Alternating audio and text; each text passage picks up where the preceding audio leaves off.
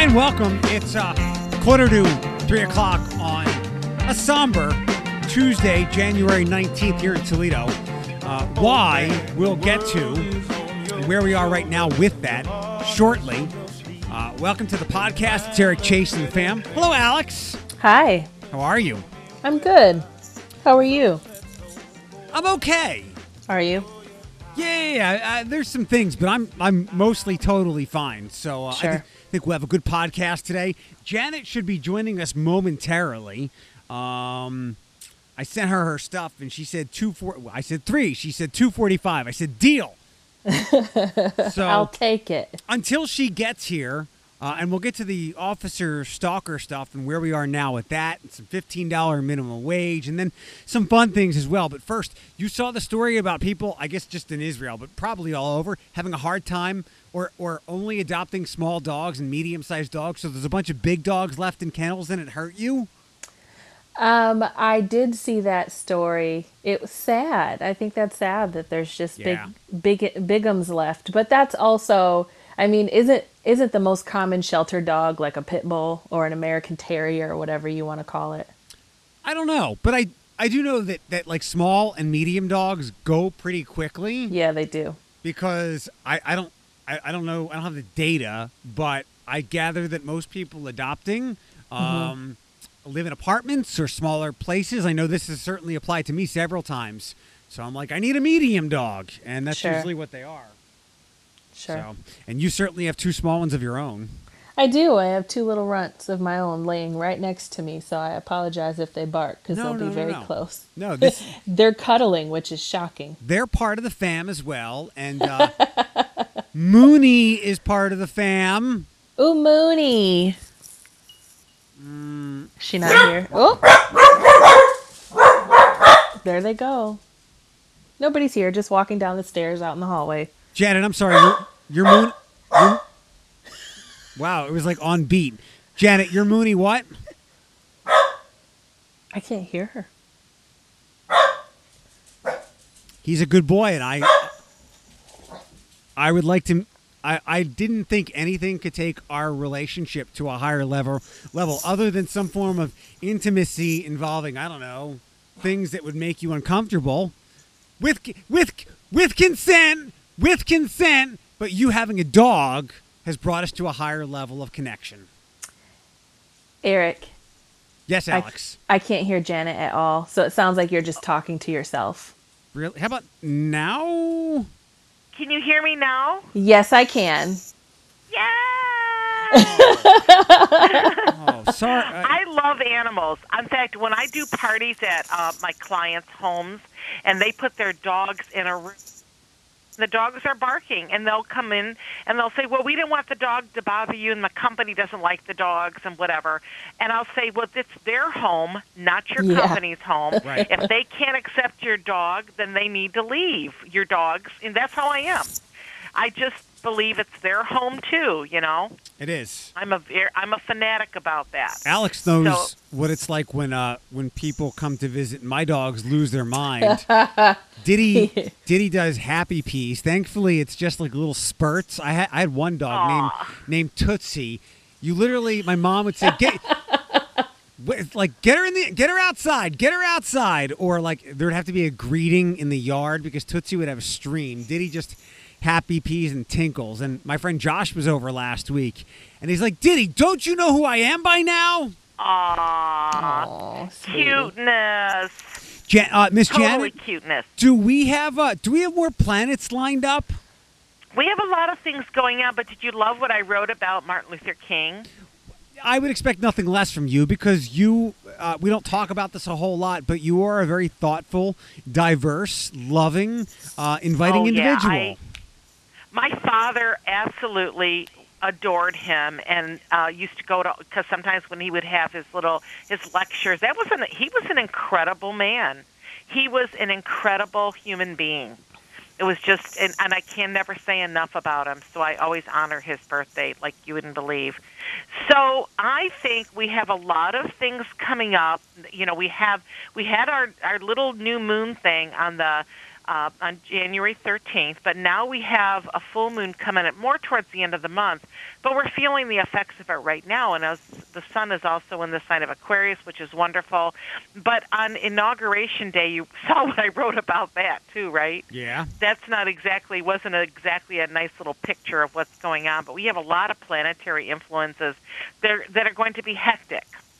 Mm. And we have to be aware that it's going to be a little crazy because we have a lot of this Uranus, Mars conjunct the moon aspect, so emotions are going to be heated, and just it's going to be really kind of chaotic. And Jupiter squares Uranus, and blah blah blah. We're going to have all these issues going on. And Mars is energy. Square means it forms a shift. So we're going to have a lot of things coming up tomorrow. So we just need to just pray for good things, to envelop us all. I think right? I think we're all delicately hoping for the best, and that we can close the chapter on this part of our dark and angry and acrimonious history, and we can move forward. Yes. And I think I hope so, and I hope it's going to be that kind of a shift, because sometimes it can go in the opposite direction where it's much more favorable and people are in sync. And I just hope it brings us together, because this is such a great country, and we need to consider it, consider it as a precious part of us. I mean, it's our country. And so we have some good things coming up. I hope, once we get past tomorrow, there will be a feeling of ease as changes occur. So let's keep our fingers crossed to see what happens. Yeah. You had some very interesting people, emailing or texting you. They come from all over. Sometimes they're on Twitter, and I just grab them and I put them away. Sometimes they're from a couple of weeks ago. I try to mix them up.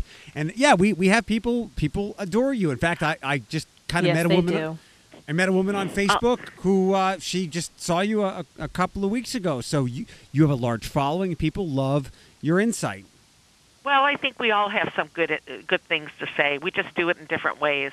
I will say this: Andrew was sending your message about he's March 29th, so he's in Aries, and he wanted to know, he's going into this coffee business, and he was saying, should I open a storefront or should I do a food truck? I love triple love the food truck idea. I love that. He should be in his own business, and if he's listening to this, or if he will listen to this, I would do the food truck, because nobody has that. And that would be a great concept, to have a food truck coffee place where he can have donuts and things like that and drive around. People love that. It's like a Starbucks on wheels. Absolutely. He could also adapt if he did something like a food truck. He could adapt to whatever, roll with the punches, if you will. So if there's a storefront and businesses aren't allowed to operate, the food truck can still, you know what I mean? The food truck can go to parties and they could absolutely. It could travel. People have them at weddings. Yeah. Oh my God, that is the best concept. When I read that, I went, "Oh my God, don't go into a storefront. Drive around." It is the best idea ever. There was There was one lady that used to come down to the old station and park kind of out my door outside the office, and was there 3 days a week, and her stuff was great. So, yeah, I love the idea, because it's food truck, not coffee truck, and we could use some more of them. Yes, and I think it's such a growing thing. In New York City and all these big cities like San Francisco, I mean, they do that all the time. You know what I mean? It's starting it's been coming around more so in the last year or so. For sure. Annie has the same birthday as me. Oh, you what, honey? Say it again. Annie has the same birthday as me, so he's destined for greatness. Oh, he's destined to be amazing. No question about that. No question. And Marissa, she's got engaged over the holidays. Congratulations. Aries again, another Aries. She wants to do a destination wedding, worried that it's going to be too much to pull off. Not really. You could have a nice little reception when you get back home. You could have a destination wedding, get married on the beach, wear sandals, and a nice little, relaxed, dress or whatever you want to do. I think it'd be wonderful. It will be a lot to pull off, but you're in a perfect year. 2021 is so much better than what 2020 was. And also the month of March. I don't know when she's getting married. I'm assuming towards the end of the year. But I would probably say that would be a great idea, and I wouldn't worry about it. You have a lot of Aries in your chart, Marissa, and you have energy in Gemini, which is all about communication and being busy, and you thrive on being this adrenal type of person, so you'll be absolutely fine with that. And Katie lost her job, and she wants to know, what am I supposed to be doing for a career? Well, you're a Sag, and I'm a Sag, and I always say Sages love psychology. I don't know the time of birth to see where all that is, but you can go into law enforcement, psychology, and I know you're at that age, 37, thinking, oh my gosh, I'm past that. But you're coming into this wonderful career shift. Its last occurrence was in 2012 through 2014, summer 2015.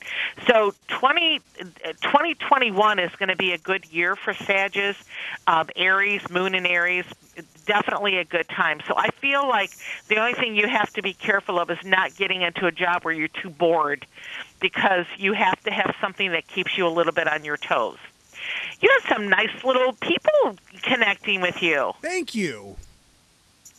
I love it. Don't you just love it, my dear? Yeah, it sounds fun. I know. Everybody, and the interesting thing with people, we're all kind of in the same.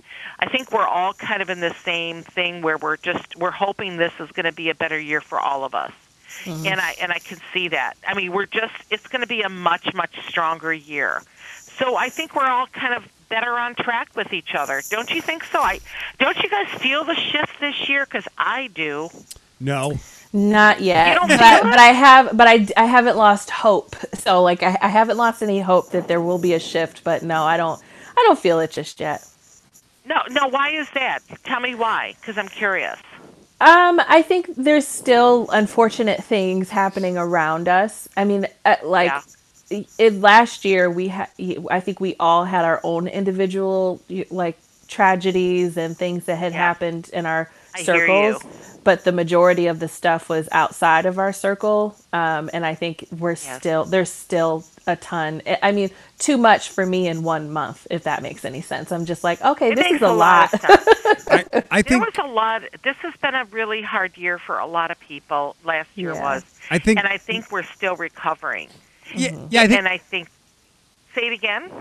I think so much has happened over 4 years, over the last 18 months, over the last 12 months. The last 12 months was very, very concentrated for a lot of tension. And I just think it's not like when you turn off the stove when you're done cooking, you just turn it off. I think you have to slowly turn it down. And then sometime after, people get more comfortable with the vaccine and we see that it's working. And I think at that point, we will back off the tension and the acrimony that we have for so many others, and we'll get back to some normalcy. So it'll take some time, but I think it's coming. It's just going to take a minute. I think we just need to be kind to each other. I am absolutely huge on my feelings are always about let's all just be kind to each other. I hate disturbances. I hate the way everybody's fighting, and it just shouldn't be like that. That division should not be taking place. We should all be kind. Yes. It's such a platitude, though, for something I'm going to discuss later on. But the people that we're talking to, they are doing their best to be kind to one another. It's the people that don't listen. It's the people that don't listen. Like, don't shoot cops. Like, you shouldn't have to be told that. But those people aren't here listening. I love you. We're going to have a little chat later on. Ooh. Yes. Me and you're going to have a come to Eric, a.k.a. Jesus, but more Eric.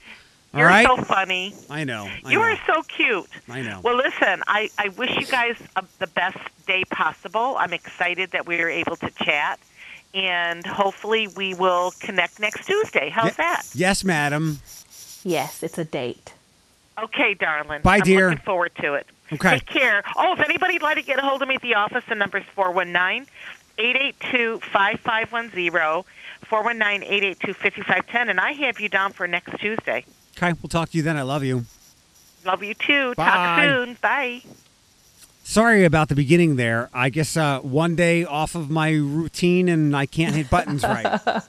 I was like, maybe he didn't connect her into the audio. My bad. I could tell you were talking to her. Yeah, I think I can do some editing and there won't be too much loss of context. No, it's fine. There's a lot to get to. Let's start with the somber stuff. So when I went to bed last night,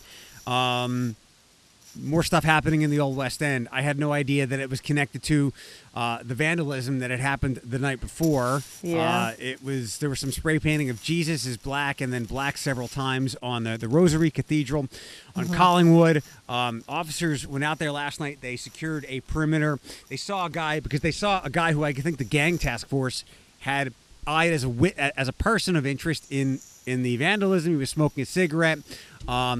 And then stuff happened. I'm sure we'll find out with the calls and whatever body cam. Officer Brandon Stalker, 24 years old, was shot once, I believe, and killed from that one shot. Yeah, one shot killed him. The suspect, I forget the guy's name. I don't really care either. He, too, was also killed. And now here we are, just, 5, 6, 7 months removed? Not even from Officer Diaz 6 killing at the Home Depot. I guess I was surprised it was so little, and I'm glad that it is. So this is now 3 officer deaths in 14 years, going back to Officer Keith Dressel, and then, again, just 6 months ago, Officer Dia, and now Officer Brandon Stalker, was 24 years old and left a family behind. So just very sad stuff that we all woke up to this morning. It was, so I was onto it last night. I get text alerts from Channel 11, and we got an alert, and then on the alert it said that there would be a press conference at 8:45, which was not even an hour from when I found out about it. And it was at that point that I was worried, because there was a press conference that was going to be happening so quickly. I felt like if there wasn't any kind of issue with this, then it would have potentially been the next morning, because it was in the evening already. And so we tuned in. I mean, Thomas and I were really concerned. And so we tuned in right at 8:45. And I think it's TPD's, she must be their public relations or communications person. I could tell she was sniffling. And I said, oh, Lord, have mercy. She was crying. He must not have made it. And sure enough, he didn't. That's Lieutenant Kelly Lenhart, I believe is her name. Yeah. It was, it was awful. Thomas and I both, it took us a minute to just kind of process. And, when they said the young man's age, and he just so happened to graduate in the same class as Tony Dia a couple years ago. It was just awful. And it sounds like, obviously we don't know a ton of information. I think we know enough. But it sounds like he wasn't even, he was trying to make sure no neighbors or no pedestrians were getting in the way, and somehow got hit. I don't think this person was even pointing the gun. I don't know how you could even aim correctly with two. The suspect was firing. He had 2 guns in his hands, and he was firing from both with one hand. So there's no way that you're going to have precision if you're just an ordinary citizen like that. So it was this, I'm frustrated in the same way that I was frustrated with Officer Dia in the summertime, and that, you know what I mean? It just, there's so many reasons that it could have gone better, like that was a drunk in the summertime that fired a shot that it would not have been, you know what I mean? And this time it was some guy who's clearly messed up in the head and fired some shots, and it hit Officer Stalker in the head and took him down. And I just think it's so sad. It's so sad. Does it give Thomas any pause to what he wants to do? It doesn't. It only makes him want to do it more. And I try to hold it back, and I'm probably going to cry when that happens, and I'll probably be terrified, because Thomas used to bounce at a really dangerous bar in Detroit, and I wouldn't sleep. He would come from that bar back to Ohio, after they close at 2:00 in the morning or 3:00, and I wouldn't sleep until he came home. I just couldn't. I couldn't comfortably lay my head down, not knowing, if he was safe or not.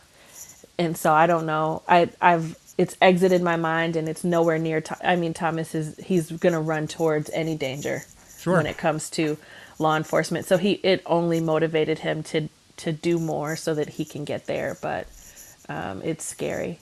On some other notes, because that's all that really needs to be said. Actually, a couple of ways to help. There's already a GoFundMe set up. I've shared that on the show page. You can just search Eric Chase and the fam if you haven't found it already. I believe the Toledo Police Federal Credit Union, both downtown at the Safety Building and the one on Heather Downs in Glendale, is also accepting some donations to help out the family. It was just too soon in relation to what happened to Anthony Dia over the summertime. A couple of things, and Mr. Dia has a Facebook post up, but first, I hope this person deleted this comment, and maybe you saw it. I think this was on 13 ABC's page. Yeah, it was. Some lady, and I'll read her name, Julie Ulwick. While this is totally devastating, please play the entire episode of The Bachelor later tonight.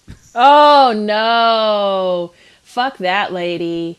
So while I understand the sentiment, and this happens all the time with weather instances during football games over the weekend, and this is far more dire than most weather things that happen, though weather can be extremely dangerous and lethal. I get the sentiment, but tone-deaf timing.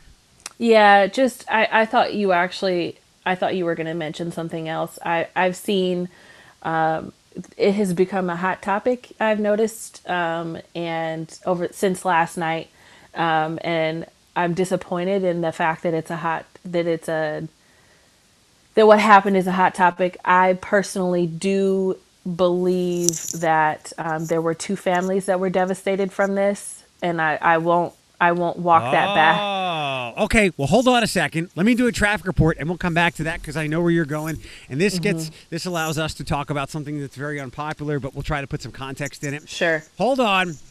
All earlier accidents cleared, so you've got a clear Tuesday afternoon commute. No accidents, incidents, or slowdowns. If there's something I'm not seeing, pass it along. That's your Cumulus Toledo right now traffic.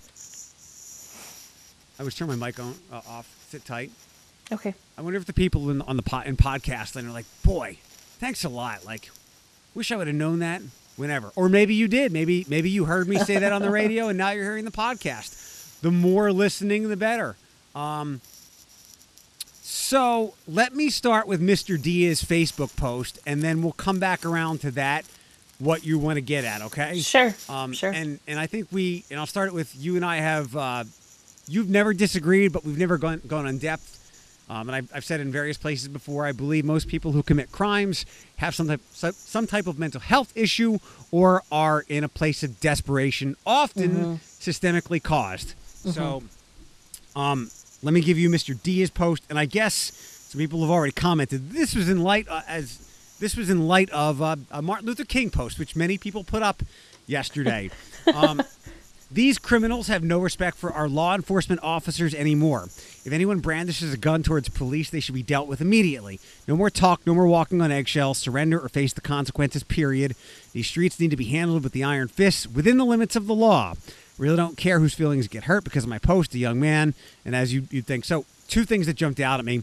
These criminals have no respect for our law enforcement officers. Well, if we just take that at face value, obviously not. If they did, they would likely or possibly not be criminals. You don't get into any criminal behavior to respect law enforcement. And then the other thing is, and I get it, he's saying this out of a place of emotion, and that's why I can't put you on city council knowing that you're going to pop off on Facebook. Oh my gosh, you took the words right out of my mouth. If anyone brandishes a gun, they should be dealt with immediately. Okay, and that can mean a lot of things. You know me, I'm quick to Thanos anybody, but I'm not aiming for city council. And then that next sentence, and I know we're parsing here, and he was very emotional, but again, the reason, don't post when you're emotional. These streets need to be handled with an iron fist, within the limits of the law, which is exactly what happened last night. So, Mr. Dia, let it alone.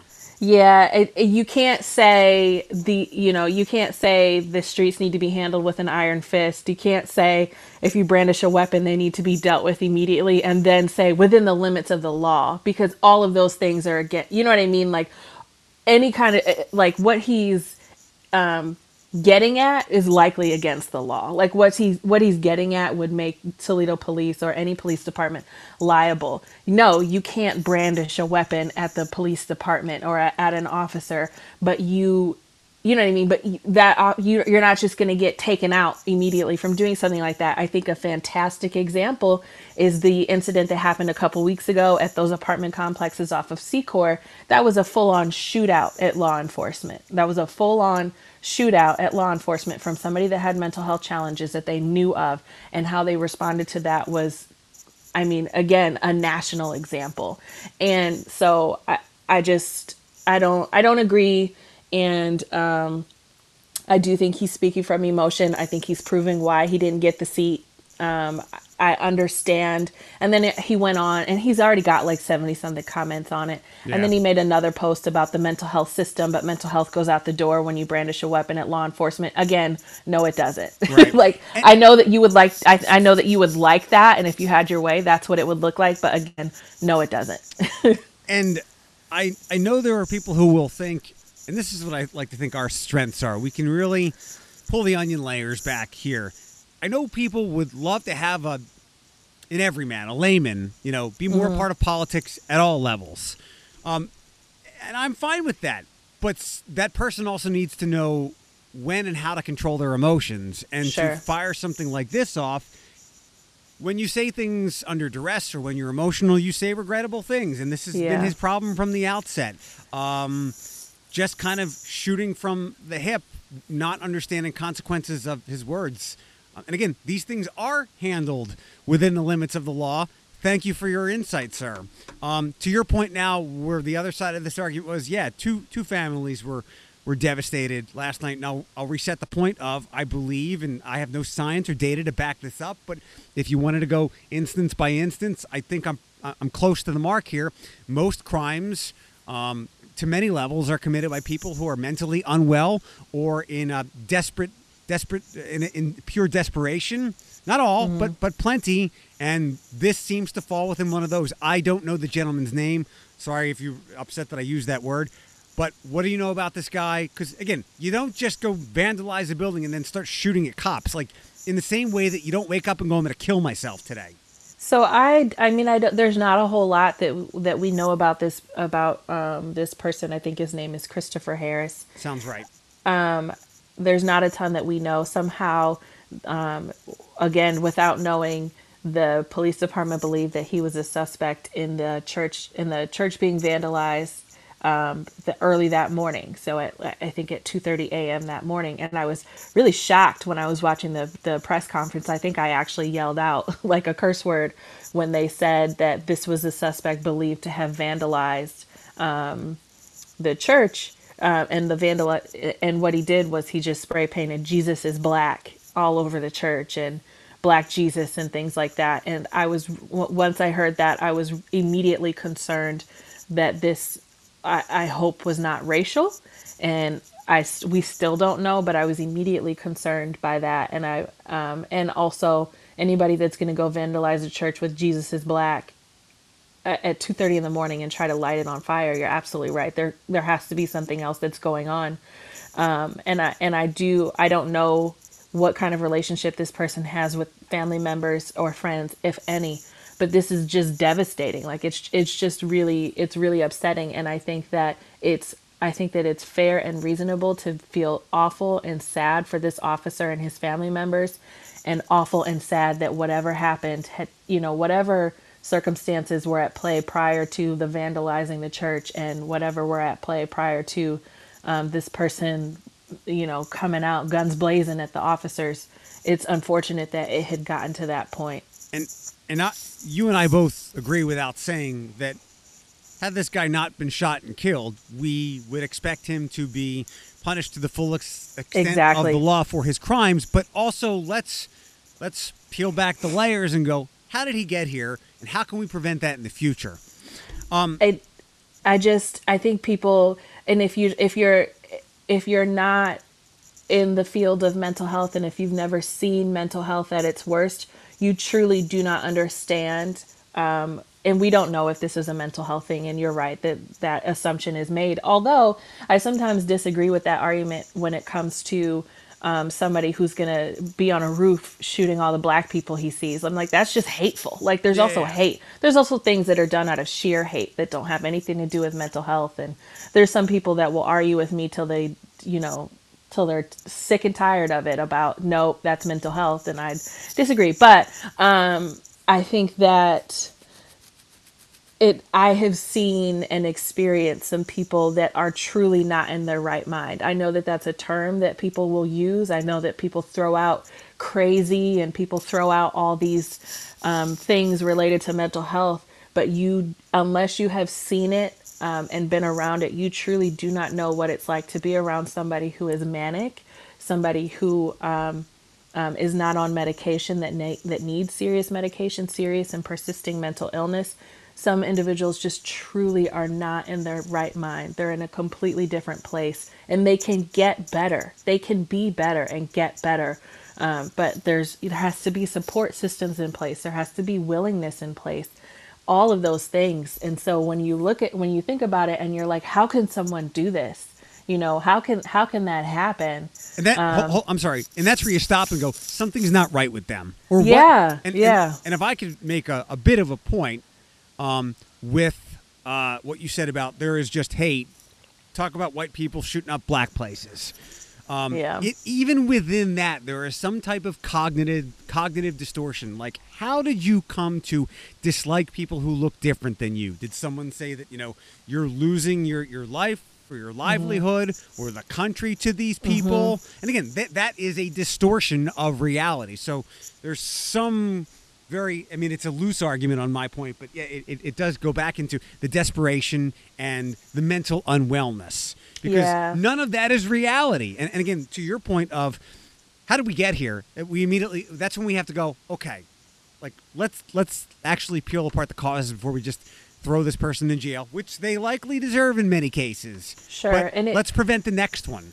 It's just, I really like speaking to the Toledo community members, and I'll stand behind this. Come at me if you want to, but it's okay to feel like, especially as a black woman and as somebody who supports Black Lives Matter and all of these, all of that I will have that conversation, but I am also going to feel empathetic and sad and worried and hurt for the Toledo Police Department and for our community members. But I'm also going to continue to say that there potentially are two families that were devastated in this. This is devastating across the board. And that doesn't mean that I'm taking away from Officer Stalker and his fiance and his children and his family by any means. But Officer Stalker went into that line of work to help people and to help the community. And sometimes, the community can hurt themselves and hurt you. It's just awful. It's awful. This is a quote that I have saved, and it's been saved a long, long time, and I'm sending it your way right now because of how you just articulated all of that, where 98% of people and thoughts right now are in Officer Stalker's family. And I'm not saying that people are wrong for thinking that, but from F. Scott Fitzgerald. Did he write The Great Gatsby? Have I read it? No, did he write that? I don't know. Okay. The test of first-rate intelligence is the ability to hold two opposed ideas in mind at the same time and still retain the ability to function. Yeah. In this case, where you can feel awful for both families, because you're right. And I was trying to walk through in my head a neat segue to this. So instead of, because there isn't one, but maybe we'll loop back around to what got the guy with two guns where he was. I hope we don't wind up there, but maybe we will. If I can turn us over to the minimum wage discussion of $15 was the number, and this was raging on at least my Twitter stuff on Sunday, and I want to bring that up for a little discussion. And I promise we'll be lighter towards the end of the podcast. I saw this coming from all angles, and I think it's an extremely complex thing. I'm glad I had like I'm glad you wanted to talk about it. I'm glad I had like a pre-conversation with Vinny, and he had some great input. He was able to put some of my thoughts into some words, because it's so complex. It is simply not a one-size-fits-all solution for anybody, because there will be devastating and crippling unintended consequences and collateral damage from any kind of like button pushing to where the minimum wage everywhere federally goes to $15. his idea, and I completely agree with this. I think it has to be done at the state level, not like county level. But he's right. The lower the level it can be done at, the better it is. For his point, he's like, and I'll use something here. You need to make minimum wage should be higher in Toledo than in, I was just looking at a place to check an act, than in Metamora or Van Buren, because the cost of living is so much different. And then if you did this federally, we all know, obviously, the cost of living here is much better than in New York City. It's much less expensive. Now, granted, you can make more money there, but whatever. I think the point is there. The cost of living is different all over the country, and when you're talking about the minimum wage discussion, that has to be included. One other thing I'm hard set about with this is, while some other places have already instituted like a higher minimum wage, the smart places, I think like the Seattles of the world, are slowly growing it over time, not thrusting it up $5 or something like that, so that everyone can be prepared for it. But I like to call this like an octopus problem, and I'll come back to the tentacles of it. But while I am for an increase because it certainly hasn't matched inflation and cost of living over time, let's hold our horses on some of the extreme ways that people think of fixing this. And there's a lot more to discuss, but that's where I want you to chime in with your thoughts, and we'll go from there. I mean, no, I completely agree. I think it needs to be, at the very least, a state response compared to a federal, because you're right. It should reflect the cost of living for your area. And that requirement should be there, the cost of living for your area, and should consistently be updated as well, compared to just across the country, $15, because $15 isn't going to get you anything in LA, and isn't going to get you anything in, New York City. It's going to get you 4 roommates, and 1 bathroom. But in Toledo, it might get you like an okay apartment, know. And a couple of things to throw in on the $15 is many places like that are probably, hopefully, need to pay that, and already are, because of competitive reasons and to get the best employees for whatever they're doing. Also, something people need to consider is, and maybe this can segue us, but please, we can stretch this out as much as you want, within reason, that is, so we're not here for 3 hours. I would have loved to make $15 an hour when I was at the skate rental counter when I was 14.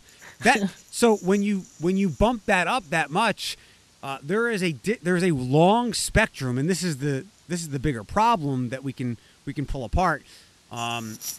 You're paying that teenager who can't drive that money, and you're also paying that other person who's there for like 29 or maybe even 35 hours a week that money, and that whatever that pay rate is, you're giving it to different people, and it means different things to them. That's true. I do think I am in support of minimum wage reflecting, the cost of living, and maybe a little bit more, like not just the bare minimum, if that makes any sense. Because I feel like we've always been the bare minimum kind of country, and look at like there's so many people in poverty and struggling because that's what we do, the bare minimum. But when you're referring to the young teenager, I mean, I made okay money within my first job. And because I was able to do a lot. I was able to get myself like a halfway decent car and afford the gas on my own. And I was able to save a little money before I went to college because I made a pretty decent salary, decent pay. I think I was like $14 or something. Okay. When was that, and what were you doing? I was 16, and Okay. I was selling special occasion dresses at Nordstrom's. Very nice. That was my first job. Nordstrom's was my first job 100%, and I got paid like relatively nice. It was a high end. I feel like Nordstrom's is considered kind of high end department store, but I was grateful to have that opportunity, and I think more people should have that opportunity. But I also agree that should be done over time. It reminded me of something I watched this weekend, which is not related at all. I'm not even going to go down there. But yeah, you need to let folks know, that businesses know that this will be the expectation, but give them time to identify how they can make that happen, identify resources that they can tap into, hopefully provided by the state, to help these businesses get to that point. so that we can provide at least a higher minimum wage for people so they can have quality of life. Because there's so many people that are just living or working to live. If that what is it, living to work or working to live? Working to live. Working to live. And that's, I mean, it's an awful feeling. It's sometimes everybody experiences it where it's like, oh my God, all I do is work. And I've also seen within my own place of employment, what happens when you're not paying people a reasonable wage. And I can't tell you what might be more complicated for an employer, paying them a higher wage so that you're getting good quality candidates and your retention is lower, or continuing to pay them lower and just you're dealing with person after person after person. And now we're getting into the legs of the octopus here. Mm-hmm. But if I could go back and to hop in on the point where the lower level this is done at, and again, I'm not an economics person, but math, like in many things I've said for weeks now with all the COVID stuff, math can easily make the decision for us.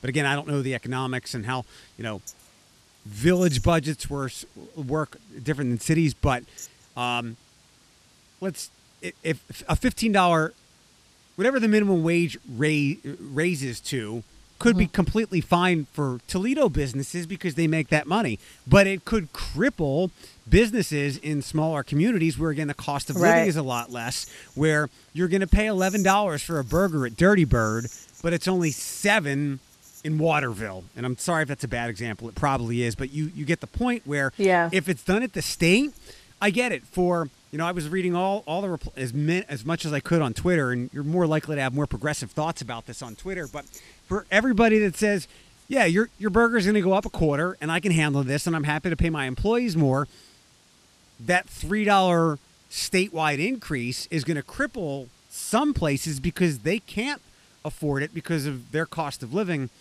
out there. And I'd like to know how the state responds to something like that. You have to know that going into it, that your small businesses in your smaller areas that are, like, honestly, probably those businesses that hate government control and people stepping in and saying what they should or should not do. What are you going to be doing to support? Have a solution in place before before we get to this point, because you're definitely going to run into it. Maybe it's tax breaks, and that's why I say, like, this is an octopus problem. In fact, it's probably octopi connected together, because that's a great point. And I don't have all the answers to this, just some suggestions. You brought up a good place I'm going to go with this next. I think that minimum wage, and again, I don't know the answer, but it seems like it should be a little bit more as inflation has gone up and cost of living has gone up for many things. But you do have the ability, and I was just talking to Paris Devon on Facebook. He put up a good post, which was like rich dad, poor dad stuff about how to, grow some income and make good financial decisions. Because a lot of people don't, unfortunately, get to learn that, and they learn the hard way, and they wind up in terrible. That's how I learned. He said something along the lines, or there was a comment like, who gets to determine what your worth is? Well, one, your employer. And if your employer only wants to pay you $8 an hour, you have it within your right to say no. And this is why I kind of push back on the people who give Amazon hell for whatever they do to people there. You're getting paid a good hourly rate, and it's tough work. It's grueling work. It's hot work. You can don't complain. You can say no. Now, you might have a hard time finding that rate somewhere else, but your quality of life and work might be better. So you always have your employer has the power to determine what they pay you. You have the power to say no, thank you. So that's one part of this. But your thoughts? I actually I want to know what your thoughts are on something, and I've thought about this many times, and I know that this is probably a slippery slope. But I think I am curious how many businesses locally, I'll just say locally because that's what we do here. I have also seen disparities within pay at different levels within organizations and businesses. So like your CEO is getting paid $150,000 a year, and senior leaders are getting paid $90,000 a year, but then your middle management just below you is at 45. And then below them, they're at 32. You know what I mean? Like the huge gap, like the gap from from what each level of the organization, like how, of course you don't want to you can't just like take away somebody's salary, you know, but if that were to be reworked to where there isn't as large gaps in between those different levels, you know, how can that change at the lowest level what you may be paying them? So you may be paying them $12.50, $13 an hour, but if you didn't have such large gaps in between the salaries of the positions, could that $13 an hour jump to $15 an hour or $16 an hour? So I've lived this because my business has been hemorrhaging cash now for like 15 years. I would literally read about the CEO of our company who would be with megastars on his giant yacht in the south of France, like Diddy kind of stuff. And for ever since the Industrial Revolution, we're going through another Gilded Age. That was the Gilded Age then. It's the same thing now. And this is where the people who like to pin the blame on capitalism, and I like to say greedy capitalism, because capitalism is probably the best way to go. But when greed goes too far, I have a problem. And you start taking profits over people. I have an issue with that. And the gap between highest level management and your average worker has just gone up and up and up and up over the last 150 years. I don't know how to fix that, but again, I realize that's the game. I'll defend it in the sense that some of these CEOs, remember, they're doing more work. While we see what they do, they sit in our meetings, they're on the Zoom calls, they send out emails or whatnot. These people are tasked with making choices for multi-million-dollar corporations. Oh, sure. So yeah. and they are beholden in many cases to stockholders or shareholders or to a board, while the person who is in middle management is doing some really grueling work. Whether what their decisions are don't impact hundreds of thousands or millions of dollars. So I'm cognizant of that. But you're right. I don't like how big the pay gap is. There should absolutely be a gap because of the decision making and impact of the people at the top. But it's too far, and I've long thought, forget about raising the minimum wage. How about we could bring it up, but lower the CEO pay. But again, this is where reckless, unrestrained capitalism comes into play. Right. And then it's like so many people then aspire to work and operate at that senior level, leaving behind. That's why there's no middle class anymore, right? Like, don't we talk about that? And it's like everybody's aspiring to operate at that senior level. And I think the conversation is not had as often. It's like, wait a minute, there shouldn't be, you know what I mean? Like, there shouldn't be that big of a difference. And I don't know. I don't have a answer. I don't have a solution to it. I have no idea if you just say, okay, there's no way that you could do this.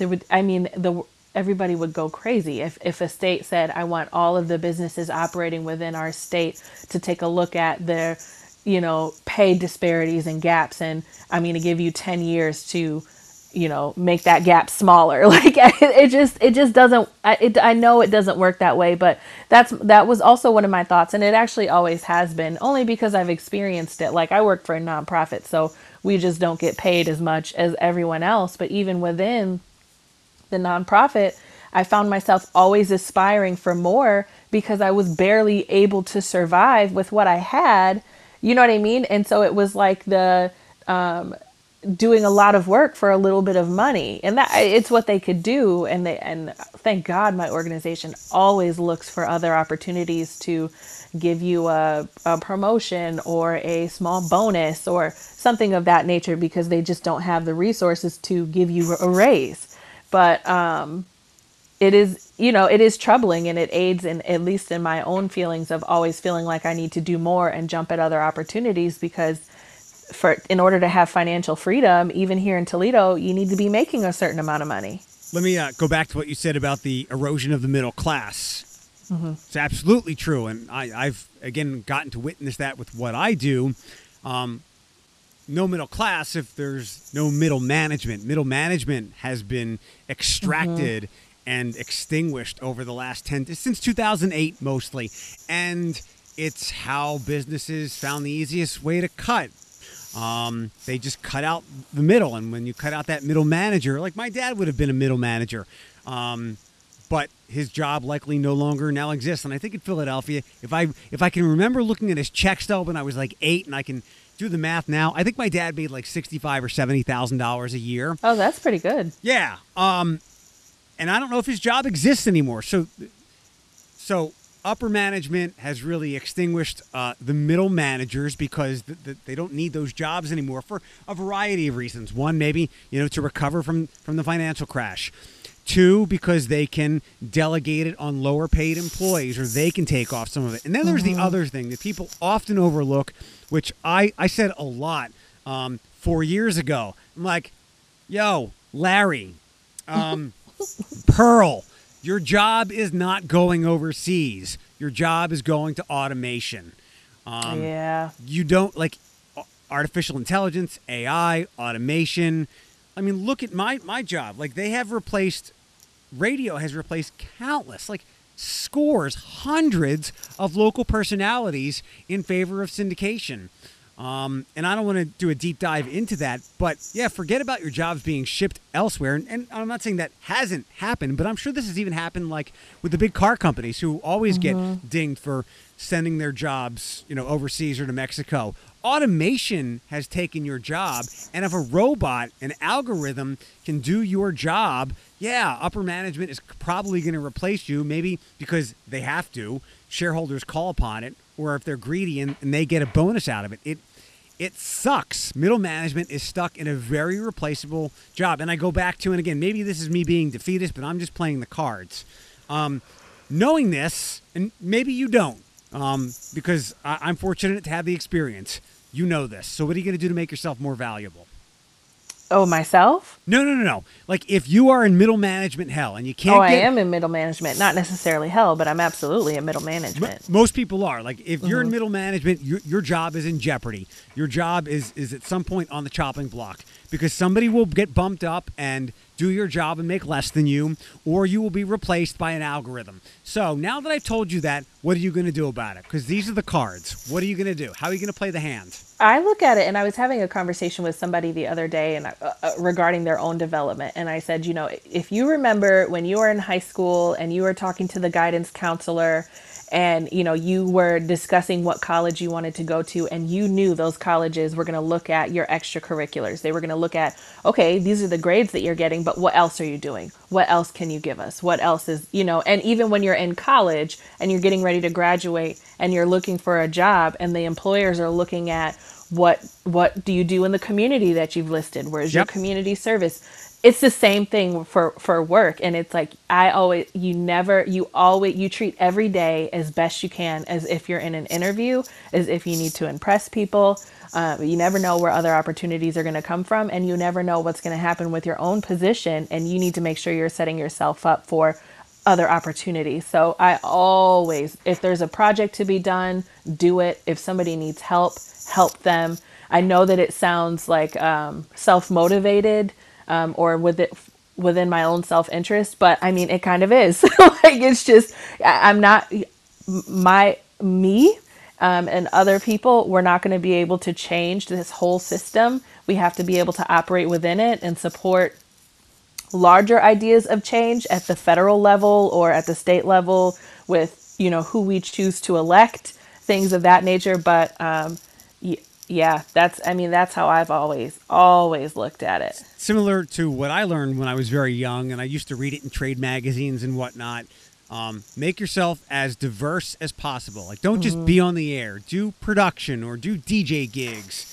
And things like that. And I was able to, and that's how I've been able to survive. The next stage of my development was after the last morning show went away was, oh, wow, this is why community involvement and advocacy is the next thing I have to add to my repertoire so I can, one, hopefully get back on the radio, and two, if I can't, I can stay here because I like living here. You always have to diversify your skill set, if not for where you are, for the next place, because this then allows you, when they go, you know what, we can do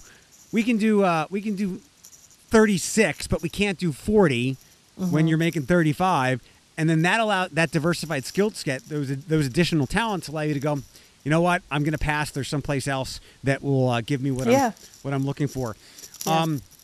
There was another thought I had about the minimum, the $15 thing, but it will come back to me. Yeah, I lost the thought too. I had one. It was a good one too. The other thing with employment is, like, you were very fortunate, but you did your homework, and you always have foresight, and this is why you are where you are.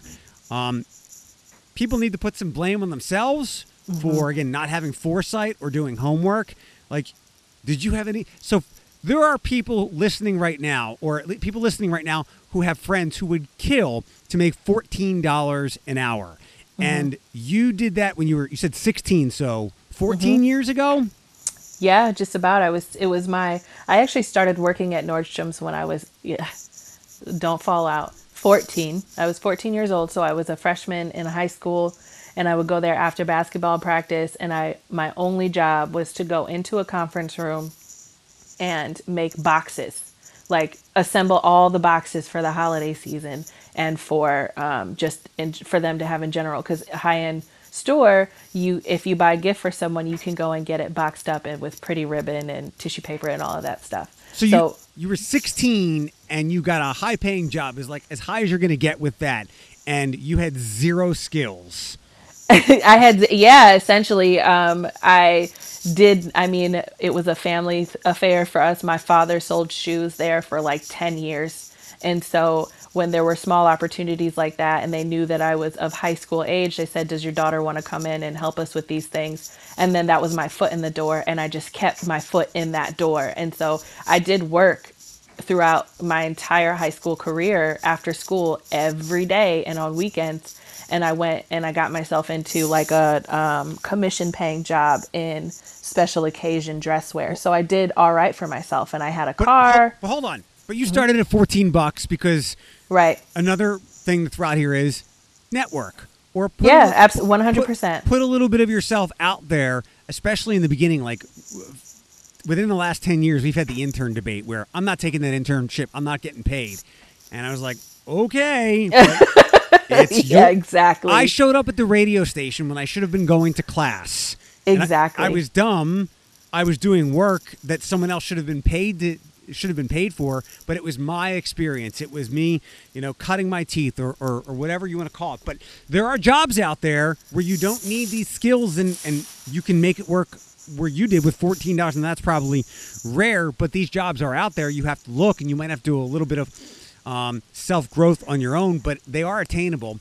And a perfect example, and I don't know if I've ever talked to you about this, but when I was here locally, so when I moved to Toledo and I was in college getting my degree, and I was working like a side job, just leasing apartments on the weekends, every weekend for at least 3 years, I volunteered with NAMI, and I did support groups with NAMI. I knew my field was mental health, so I made sure my volunteer work was in mental health. And that was how I got my entry-level job. My volunteer work got me my entry-level job because I had spent so much time with other people that had worked in mental health. I was volunteering at the state hospital, which I said to myself, and this is what I mean when I say it matters what you do while you're getting the qualifications. When you're not working. When you're not working. And I said to myself, I had different options on where I could volunteer with NAMI. I could have went to, a little community group, and I said, nope, I want to go to the state hospital. I hate to say this, but I want to interact with what our community feels is potentially the worst of the worst. So these were people that were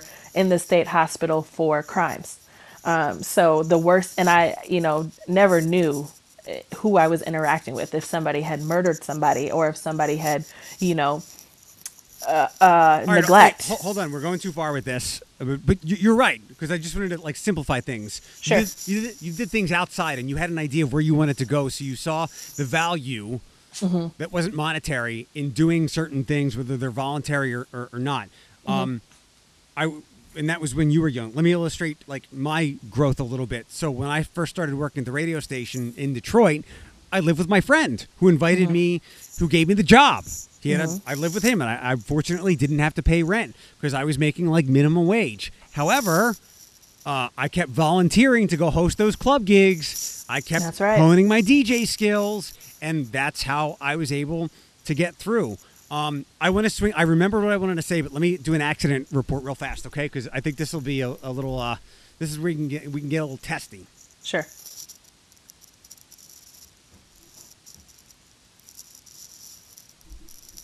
We've got an accident at Secor north of Lasky, so watch out for that area. Other than that, we're all clear this afternoon. That's your Cumulus Toledo right now traffic.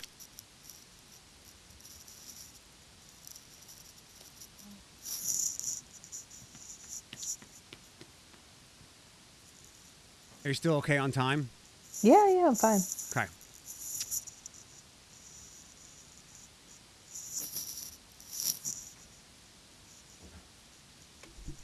All right, we're back. So here comes another one of these octopus tentacles. I'm going to lash at you. So I just illustrated what was going on with me when I was 20, 21, and I was very fortunate that my friend let me live with him. But then again, I was 20 and he invited me to move 500 miles away from home. So there was some responsibility on his hand. I was his protege and he's a good friend to this day. But eventually I remember he's like, so I'm getting married. I'm like, oh, we're going to live together. He's like, mm-mm. So I needed to bug my friends and be like, hey, I need another hosting because I needed to get a roommate. Sure. Again, I'm 21, 22 years old. And I'm going to make a blanket statement. You can smack me in the head, and then we can pull the strings on this. At least when I was growing up, these jobs that people want the minimum wage raised for are not for you to have a career at.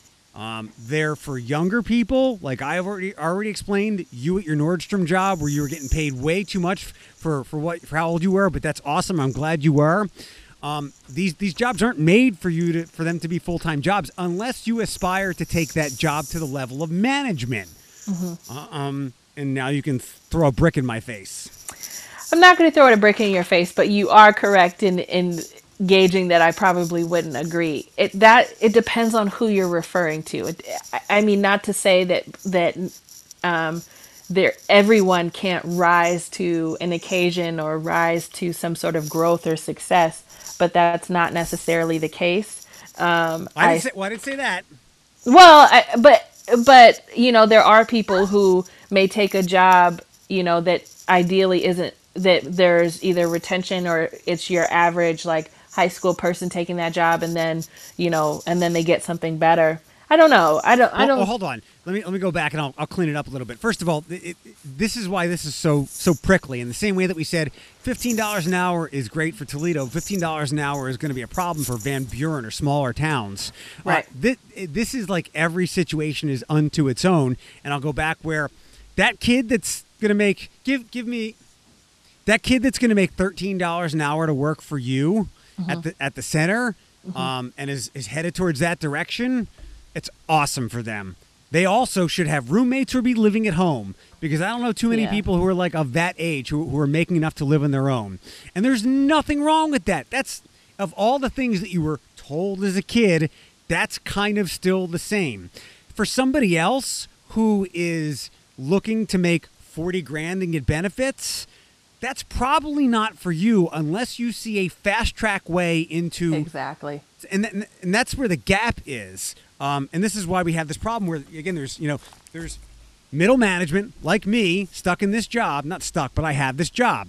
And then you've kind of split people with part-time jobs. And again, employers are at fault as well because they found a cheap way to do business, especially when Obamacare stuff happened. And it's like, if I keep you part-time, 29 hours, I don't have to pay for health insurance. And that's a big cost. So we've kind of split the baby here where you got kid at UT who was doing classes. How many classes do you do a week? Hours? So you do 12 hours. You do 12 hours of classes a week and you do 25 hours of work and you're getting paid crap money.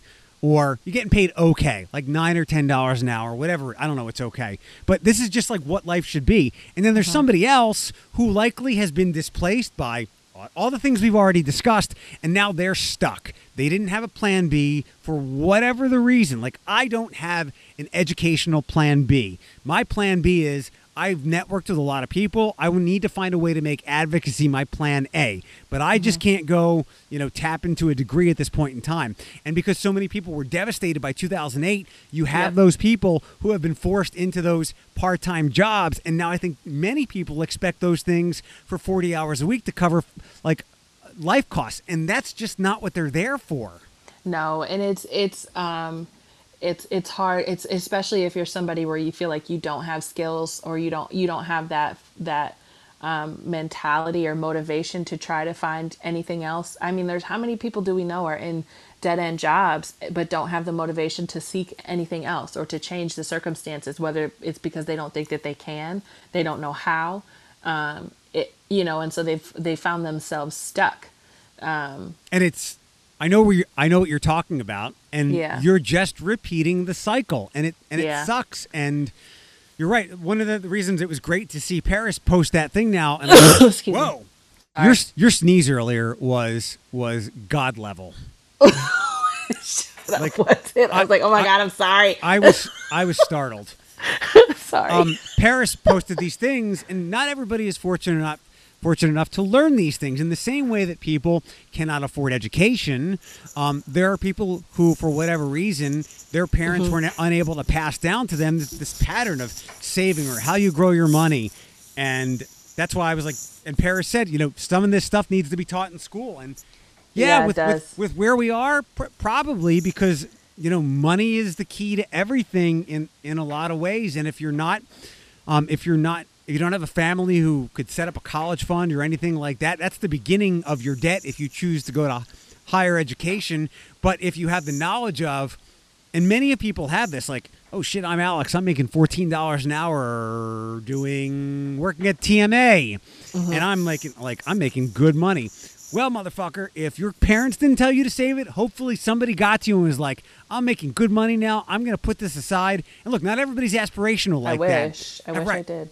Not everybody's aspirational like that. We're kids, we're young, we want to buy stuff. And I was like that as well. Like my dad always says, youth is wasted on the young. But this is especially problematic now when so few people can have that advice passed on to them when they cannot afford higher education, which is either going to give you a lot of debt but get you where you want to be, or give you a lot of debt and get you someplace you're fucking miserable and you have no place to fall back on. And by the way, you knocked up that wife of yours, so you have to stay in that job. And this is the octopus all holding hands. So, I know that we might be going over on this conversation, but I saw this talking point the other day, and I actually agreed with it, and I have an example as to why. So there are more and more conversations that are against traditions and the norms, and they're saying interact with your coworkers, tell them what your salary is, talk about salaries, talk about what you're getting paid. And I loved that idea only because prior to me graduating college and getting a degree in mental health, again, I leased apartments. So I worked at an apartment complex that I just so happen to live at now. And I had done that for about 5 years, 4 years, maybe 4 years. So I had done that for 4 years, and I was working exactly like you said. They would not give me any more than 30 hours a week because they did not want to pay me any benefits. And so that's how I was operating. For a while, I was living with my mom, so I was on her insurance. It didn't matter. I was young. Right. I was on her insurance. It didn't matter. So I just did it. I didn't argue. I didn't talk about it. I just did it. And when I moved from Cleveland to Toledo, that was a job that I got. So I didn't move here until I knew I had a job.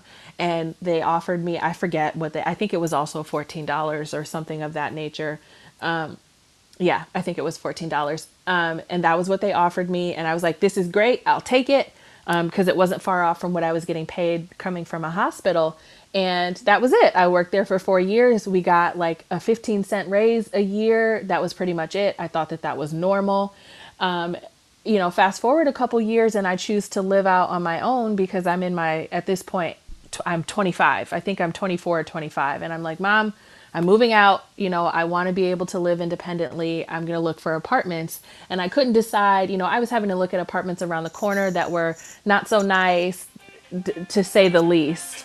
Or apartments in Toledo that weren't in the greatest area of Toledo. Sorry, my phone is ringing and it's too far away for me to turn it off. that were not in the greatest area, but it was, that was what I was getting paid. I was still motivated to live out on my own. But then I said, you know what, let me see how much it's going to cost me to live here because I know I'll get a discount. The discount wasn't great. So naturally, I emailed the owner of the company and I said, I think it would be worth our while to give employees a higher discount, on rent. And a couple months went by and that was what they actually did. They determined that they weren't giving us enough to be able to live where we work. So they gave us a higher discount. So I'm living here. I'm still barely getting paid enough to live here, but that was my choice. That's what I did. So almost all my money was going towards my rent, and I would pay my rent late. I want to hop in. You're on fire today. I am. I'm sorry.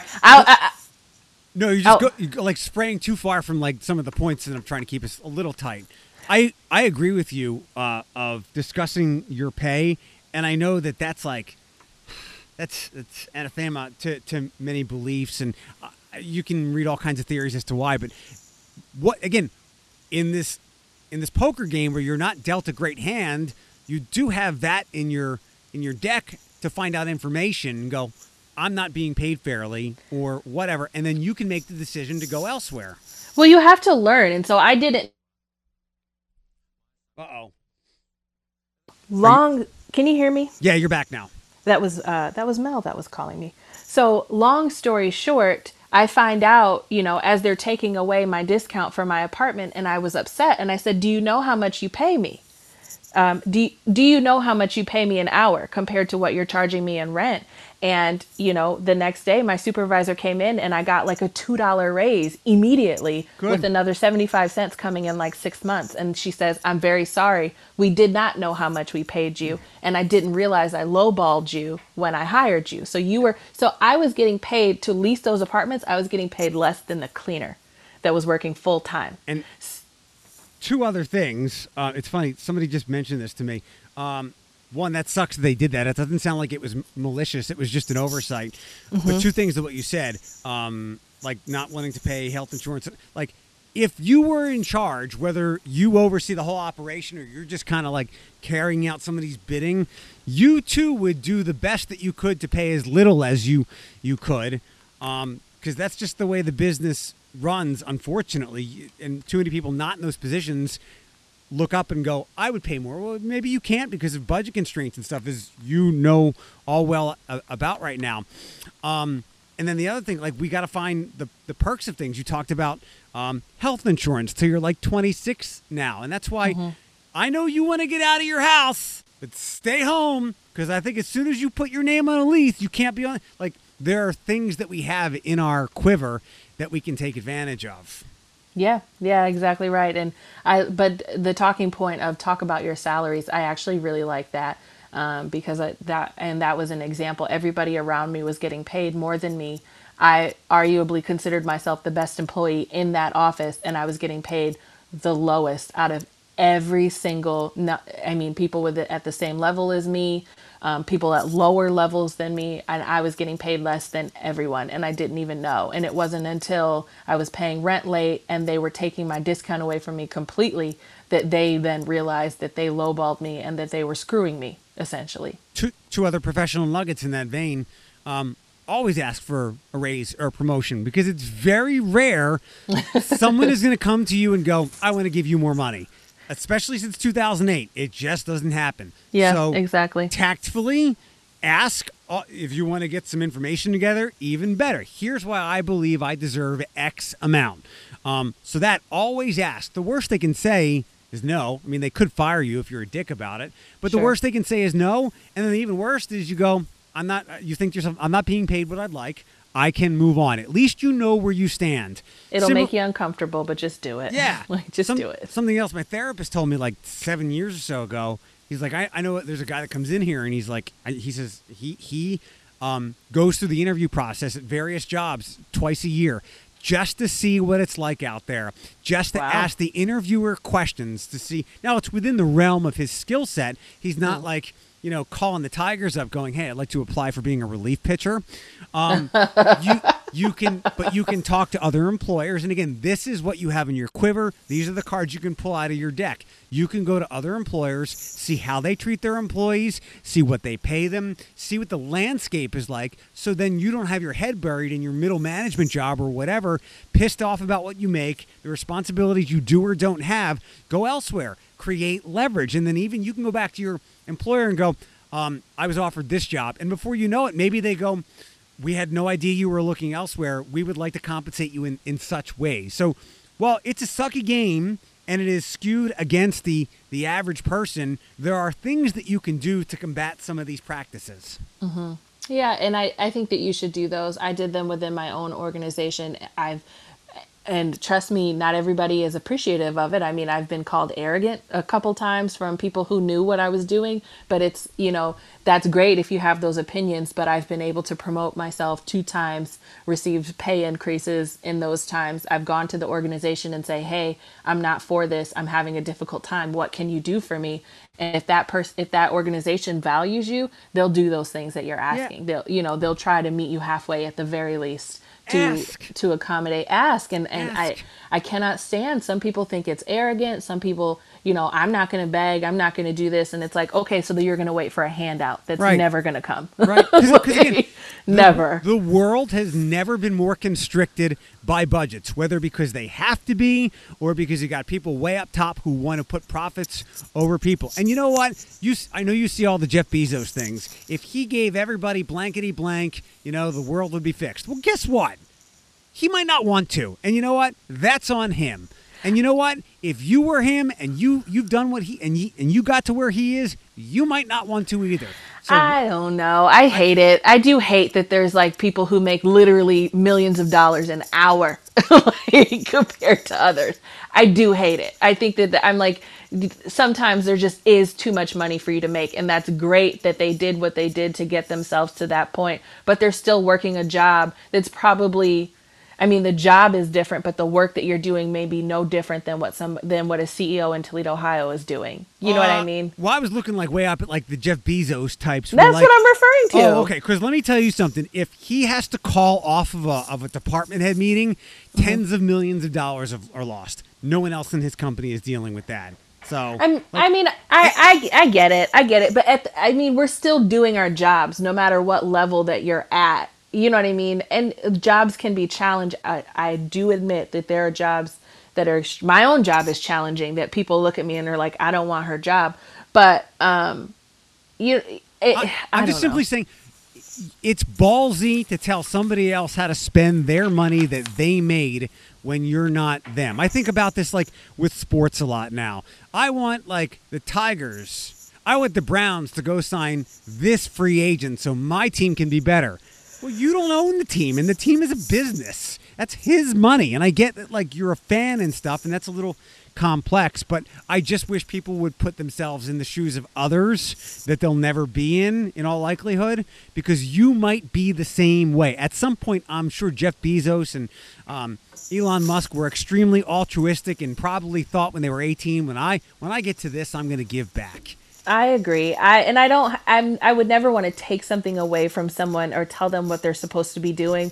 I usually come from the perspective of, I wish it never got to that point in the first place. Sure. Maybe that much money should have never been legally able to make. I don't know. That's where you piss off the capitalists. But one more thing, and I'm going to wrap this up. I think we cover a lot here, and there's still going to be things we missed. I do not want to hear, and you mentioned this in some things about growing your skill set. And I'll say again, let the math make decisions for you.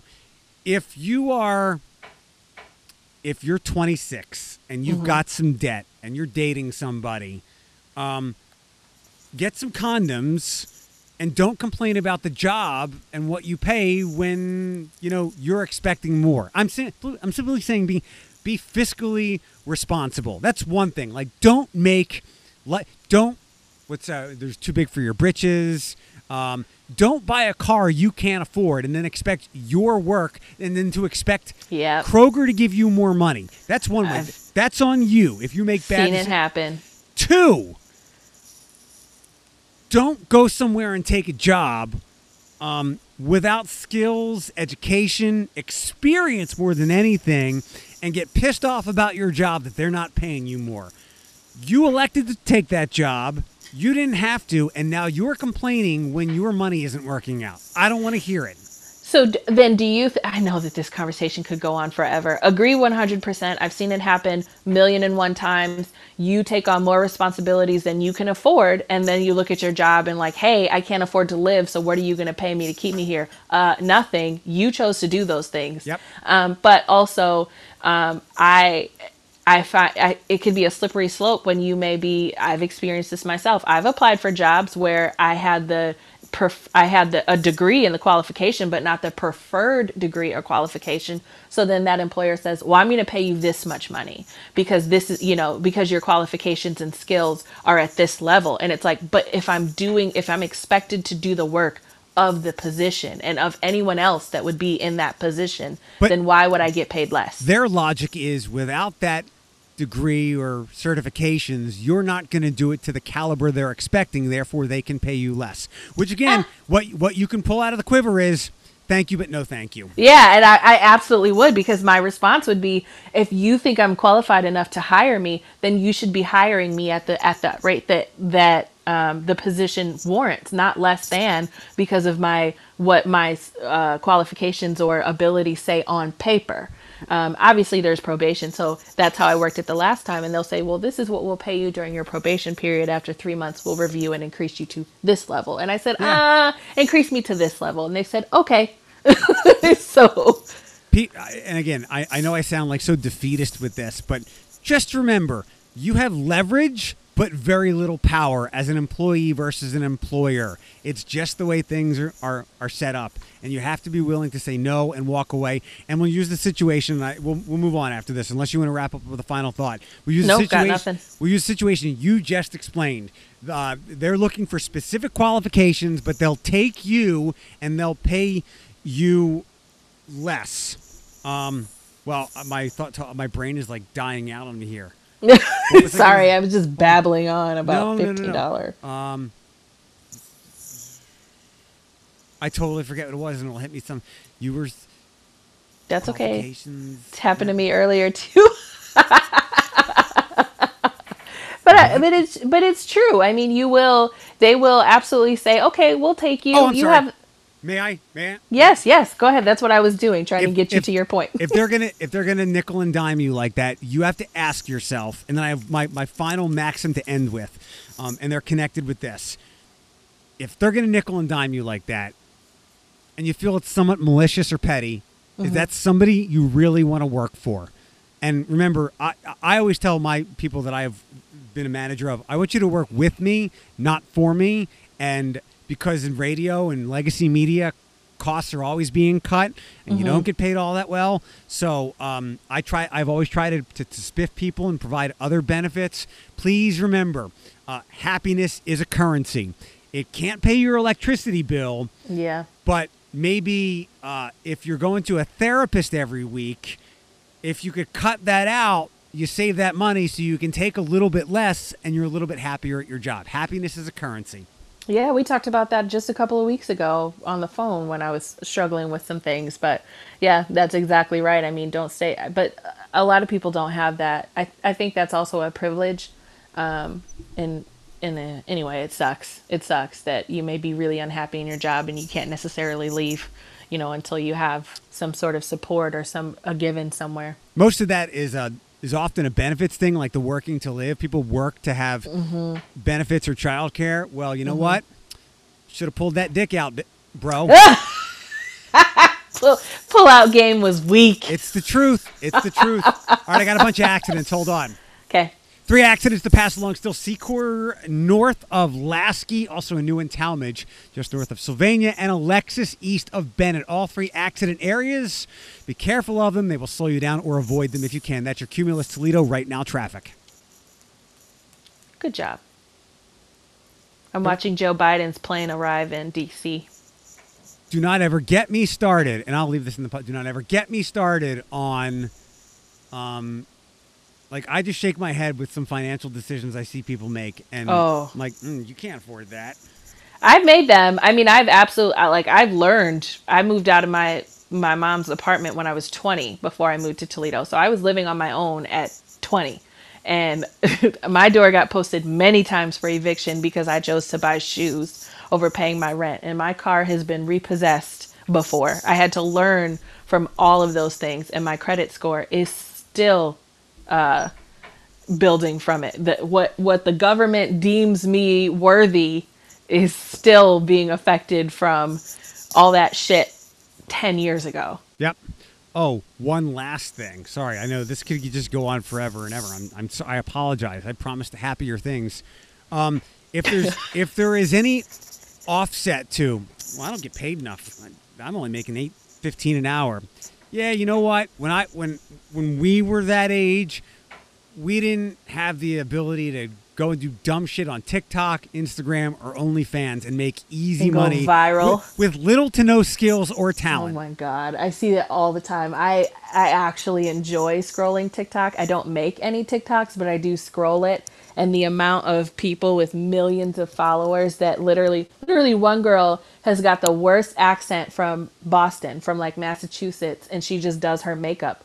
She'll do multiple videos a day, and that's her money. She doesn't work. That's what she does. That same person would be irate at the shitty pay they get at some said makeup store.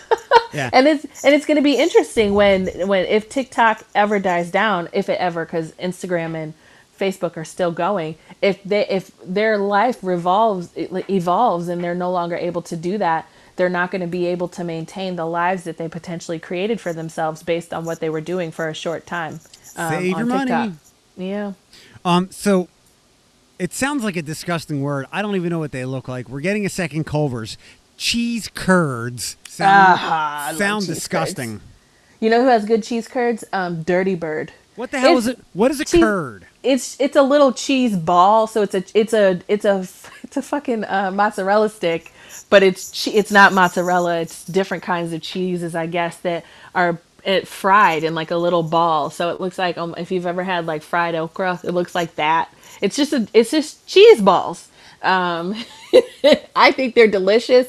I love a good cheese curd, especially if it's paired with some sort of. I think I had a cheese curd that was paired with like a garlic aioli with some sun-dried tomatoes. It was fantastic. I love cheese curds. I'll take them. Good for you, Culver's.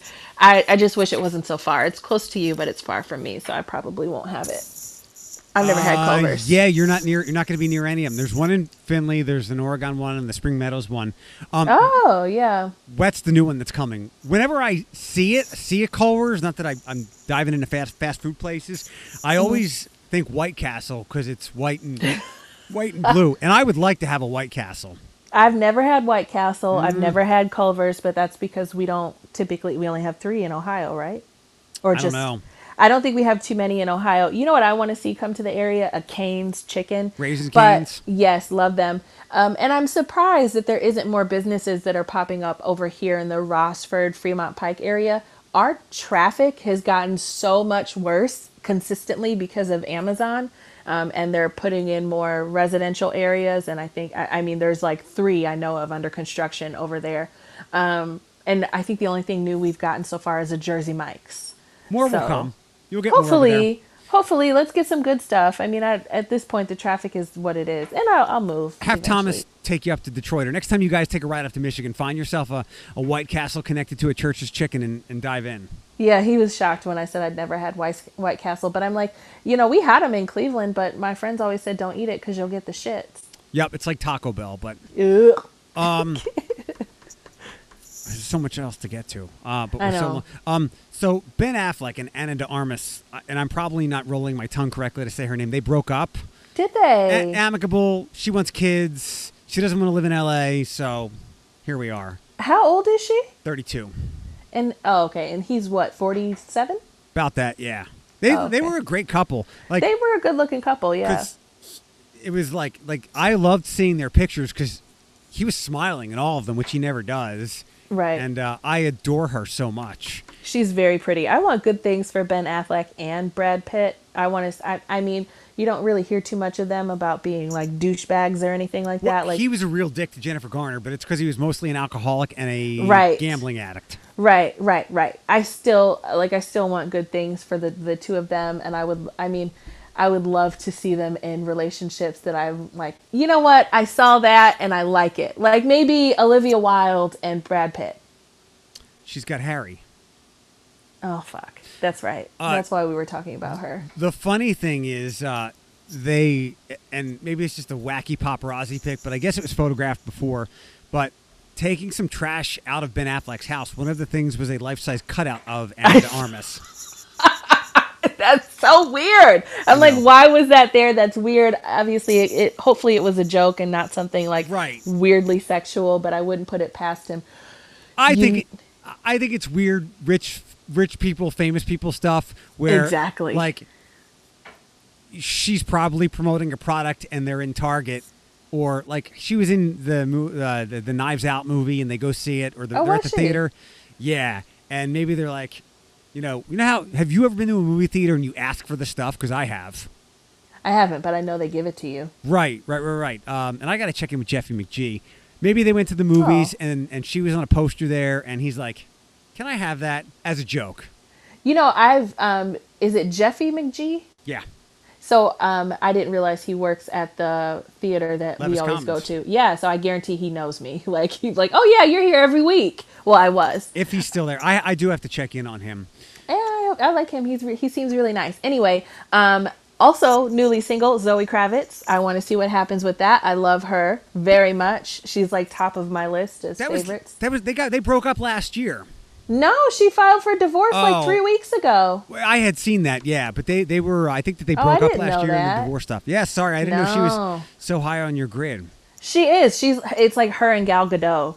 Like they're my two aesthetics. So like I'm usually a combination of the two as far as just my general style and personality. I love them. Since we're on pop culture stuff, I'll jump ahead a little bit, maybe save something else for later this week. Are you confused and baffled by WandaVision? I didn't watch, so tell me what you think. There were so many things on my list that I was interested in watching that we never got around to it. It's also one of the things I can't watch without Thomas, which makes like the amount of time that I have to watch it very small. But and then we heard that it wasn't that great. So what do you think? I liked it. So I don't know the Scarlet Witch and Vision lore all that well, although I've done some reading and I've caught up. Because Vinny told me to read some comics, and I also dig into what all and there is a shit ton of Easter. Like, this is one of these things I actually asked Vinny. I was like, are there too many Easter eggs here for the average person to enjoy it? Because I would say yes. Because if you didn't know all these hints and nods, because it's already mysterious as to what's going on, and then all the things that are sprinkled in that could help you figure it out, if you don't know them, you're going to be totally lost. I loved it, and I had one laugh out loud moment because this is the stuff so they're going through the decades of sitcoms, and it was 50s and 60s. So that stuff my dad watched as a kid. And when I was a kid, after Price is Right was over, early in the afternoon before cartoons, the reruns were on of Leave It to Beaver and Bewitched and all these other shows. So I would watch them, and it took me back to my childhood with these shows, with how they took the aesthetic of these. But there's one laugh out loud moment where Vision, who is a robot, gets gum caught up in his system and he acts drunk. It's fucking hysterical. Oh, I'll have to watch that. That reminds me of when I went to the movie theater to see Captain Marvel, and it was based in like the 90s. Right. So and Nirvana shirts. Yeah. So this struck a nostalgic chord with me because reruns my dad watched. But really, there's something very ominous and underlying going on, and nobody has any idea what. But there's a lot of hints and nods that could help you figure it out. But they're buried. I mean, it's not like where in Iron Man, it's like, hey, is that a Captain America shield on his desk? It's not like that at all. So do you think he's coming back? I've seen that conversations that they're thinking of bringing Captain America back, but he's denying everything. Yeah, I saw that, and I was so ecstatic last week. He probably has to deny it, though. And yeah, he said news to me, and because here we go, people, business. Yeah, Like, exactly. He loves that character, and that's why I love him in that role. In fact, I read something today. He was talking about how the first time he saw it, Endgame. He said usually he gets a screener or something, but he saw it with an audience, and he said he was like a kid and had chills during the hammer moment. Yeah. I love that he loves that. So I always thought Robert Downey Jr. was never going away, because why would you turn down a Marvel paycheck? I was wrong. I think they will find a way to bring him back in some way. It's comics. There's already storylines that they can bake in. They can make them up. I just hope it's not old Steve. Yeah, and when I saw that, it made me feel good on the inside. And like, I've been talking to you about this, but Thomas and I were talking about it because he asked, I said, we should rewatch the most recent Star Wars movies. I want to see them again with like Kylo Ren and things like that. And he's like, are they going to make any more? I said, no. It's like, no. And I remember how I felt when I watched the last movie, and I remember how I felt when we saw the last Avengers. And I'm just like, why are they done? And I saw there was a little Facebook clip of the hammer scene when Thor came in, and I got goosebumps. And like, I get all teary eyed when I watch really good scenes of Daenerys Targaryen and Game of Thrones. And I'm just like, I am deeply connected to these things, and I don't want them to be over. So now I'm just rewatching, and I'm getting like all these awkward emotions, because I'm like, I love this so much, but then at the same time I'm back to reality, and it's like, they're done, they're not coming back. It's true mourning and slight depression you get. In fact, I rewatch things that I don't necessarily love just so I can. For instance, Daredevil. Yeah. Second favorite superhero. I was so excited that it was going to be a violent Netflix show. It's not like the apex of great comic book stuff, but there are moments, and part of it is I just go back and rewatch it because I loved how excited I was that it was just on TV. Not that it's that great, but I want to relive the feeling. Before we end, I have some. I'm getting some news alerts. Do you want me to share? Yeah, hit me. So I have CNN on. I always have CNN on when we're podcasting, and they're waiting. Joe Biden has arrived in D.C., so the camera is on him getting ready to leave the airplane. But now Trump is live giving a farewell speech, which I feel like was done intentionally because the news has been focusing on Joe Biden for so long. But also there was 12 service guard members that were removed from their work during the inauguration because of the investigations into their background. Apparently there's some sketchy stuff, so they feel like they just wouldn't be good to work there. That was up from 2 earlier today. Yeah, there's 12, and one of them is local to Ohio, and I believe so. I will just share like the news headline, and it said that there was a guard member who come on, phone, you always do this to me. Here we go. Okay. It said, oh, now it's giving me all my weather alerts. Anyway, it said U.S. soldier from Ohio was arrested in a plot to blow up the New York City 9/11 memorial, which is beautiful, might I add. So he's currently a soldier, and there was 12 others that were on assignment in D.C. for the inauguration that got removed from their assignments based on the investigations. That's scary to me. Like that, the fact that they have to now investigate our own service members so that there isn't any kind of plots or any windows of opportunity for these insurrectionists and these terrorists, 100% terrorists, to get in. That's just scary. I'm glad they're doing it, but it's scary. I was more concerned when they said that these people could infiltrate, the National Guard. And it was like, whoa, Yep. Infiltrate? You hired some of these people and they've been there for years. No one ever brought their views to light because they had no reason to. But now all of a sudden, somebody poked these people, and now all of a sudden they get a wild hair and they're dangerous. Yeah, it's scary. It's scary stuff. It's a weird world, and I don't know why you would want to bomb I don't know why you would want to attack the 9/11 memorial. Like I don't understand what the motivation is behind that. And then there's a couple news headlines that apparently there's been an online increase in conversations related to Americans interested in traveling to Russia. Did you see that? No, just online discussion that something's being planned, which at this point, somebody brought up a good point. Like, why are we even having the inauguration? In fact, let's marvel the fuck out of this. Let's have it be a hologram projected like in front of the Capitol or wherever they do the inauguration, and Biden will be in a basement somewhere that's bulletproof and bomb-proof. I mean, the fact that like obviously there's so many people watching these online conversations amongst these types of groups, these groups of people that we've been focusing on the last couple of days. I won't even pretend like I know all the names, but the fact that there's increased conversation on how to get over to Russia and to get passports to Russia and visas to Russia. I'm like, are you kidding? Yeah, I don't know how much I buy that. I buy it 100%. It sounds a little sensational because, like, even if I'm like a diehard Trump, even if I'm a capital scaler, I don't know if I'm going to go to Russia. I mean, there are other countries I might want to go to, but I mean, Trump even, well, he doesn't say that, they're an enemy, whatever. Can I throw one last thing at you? Yeah. So the New York Mets' new general manager got fired because 4 years ago he was sexting someone who didn't want the sex. And we have a new officer. I just had two, or I'm sorry, I got hacked. And I never thought I would see a picture like this on ESPN.com. It's obviously all blacked out. But his name is Jared Porter. He said, it's not my dick. It's just a stock photo pic.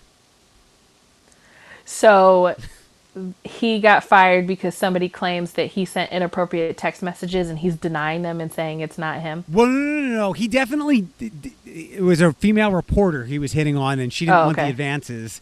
And he was being annoying, and there was like 60 unanswered messages, and he sent a dick pic. But he's going with the excuse, it's not my dick. It's just a stock photo pic, dick pic. I mean, do what you have to, but like... Well, wait, like, what? Why do you have that there? And even if that's the truth, you're still going to get in trouble. So just send your own. Yeah. I mean, he would have gotten in trouble based on everything. It sounds like everything else, and then he sent that anyway. But it's just the fact that he's going with the it's not my dick. It's a stock photo. I mean, but like it's laughable. Is this because it's a legal matter now? He was trying to fight for his job. I see.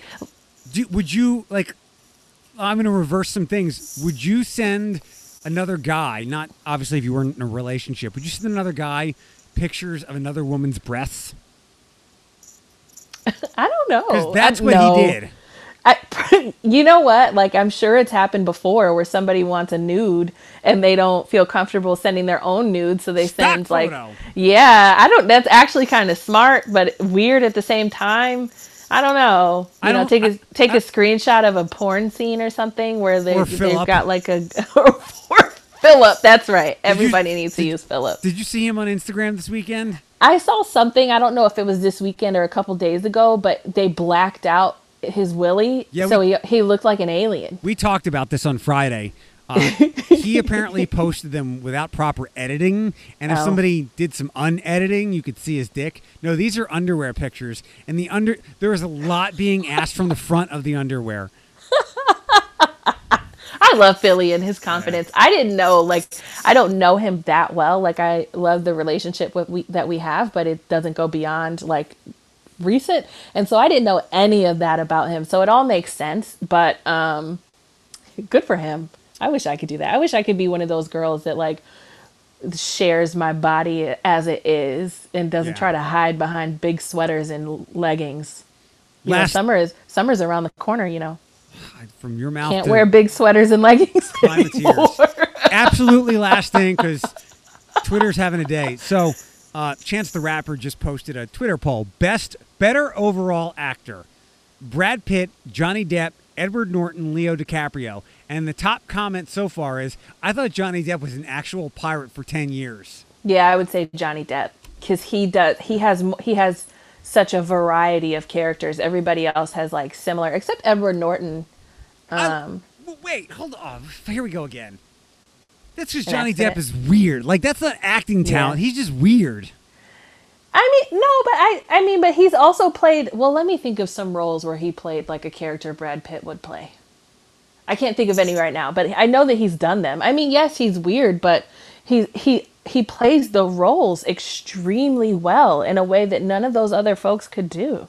Let me tell you something. They didn't call anybody before they called Johnny Depp for Pirates of the Caribbean or the Willy Wonka remake because they needed weird and they went right to him. But also, isn't he in Sweeney Todd? And Weird. I mean, he's Edward in, Scissorhands, weird. yeah, he's in a ton of stuff. Speaking of which, we watched the 1992 version of Dracula last night with Keanu Reeves. It was fantastic. Wait, Dracula. Yeah, with Keanu Reeves That's and the great, creepy ass Gary Oldman. yes, and Winona Ryder. Yeah. It was awesome. Thomas was like, "Let's watch." I said, "I'm in a Keanu Reeves mood. Pick a movie." Dracula. I used to criticize. That was what we watched. I've never seen it. It's great. I used to be critical of Keanu Reeves. I was like, he's great as long as he doesn't have to love talk Keanu Reeves. outside of like noises from his mouth. And then he did John Wick, which there's not a lot of talking and dialogue. And I'm like, now I like him, but he is not a great actor. Like, not dialogue wise. Yeah, he does. I haven't seen him in roles where he needs to have like a wide range of acting. Like you have John Wick and then fucking The Matrix. Right. And yeah, I don't know, but I love Keanu Reeves. Like 30-year-old Alex is like, ooh, Jesus, steamy. Although when I was in my 20s and teens, I'm like, ew, I'm not into it. And also I have a new love and obsession for Simon Hastings from Bridgerton. Is he the light-skinned black guy? Yes, Yeah, I everybody can't. loves him. Reggie, Yeah. Reggie something, Reggie Page, whatever. I think since I'll just stay with that. And have you ever watched Luther? No, I Right. haven't. Did you ever watch the Benedict Sherlock? Kinda sometimes. All right. If you do like British stuff, and those are some British things, Lupin, it's Lupin on Netflix, is really, really good. I think I've seen you talk about that. It's on Netflix. Oh yeah, no, I have seen that.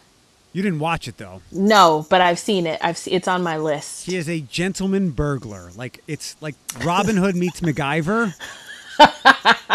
And it's played by Omar Sy, who played Bishop in one of the X-Men movies, which probably doesn't mean a damn thing to you, but he's a very good actor. Yeah, I'll have to take a look. I haven't even. There's so many things. Like we watched the something Wire about the Outside the Wire with Anthony Outside the Mackie. Wire. Mm-hmm.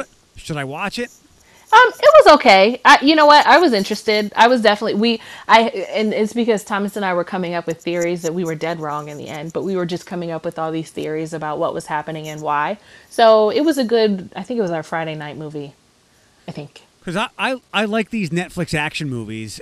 I do too. So I loved Extraction, mostly because there were some great fight scenes.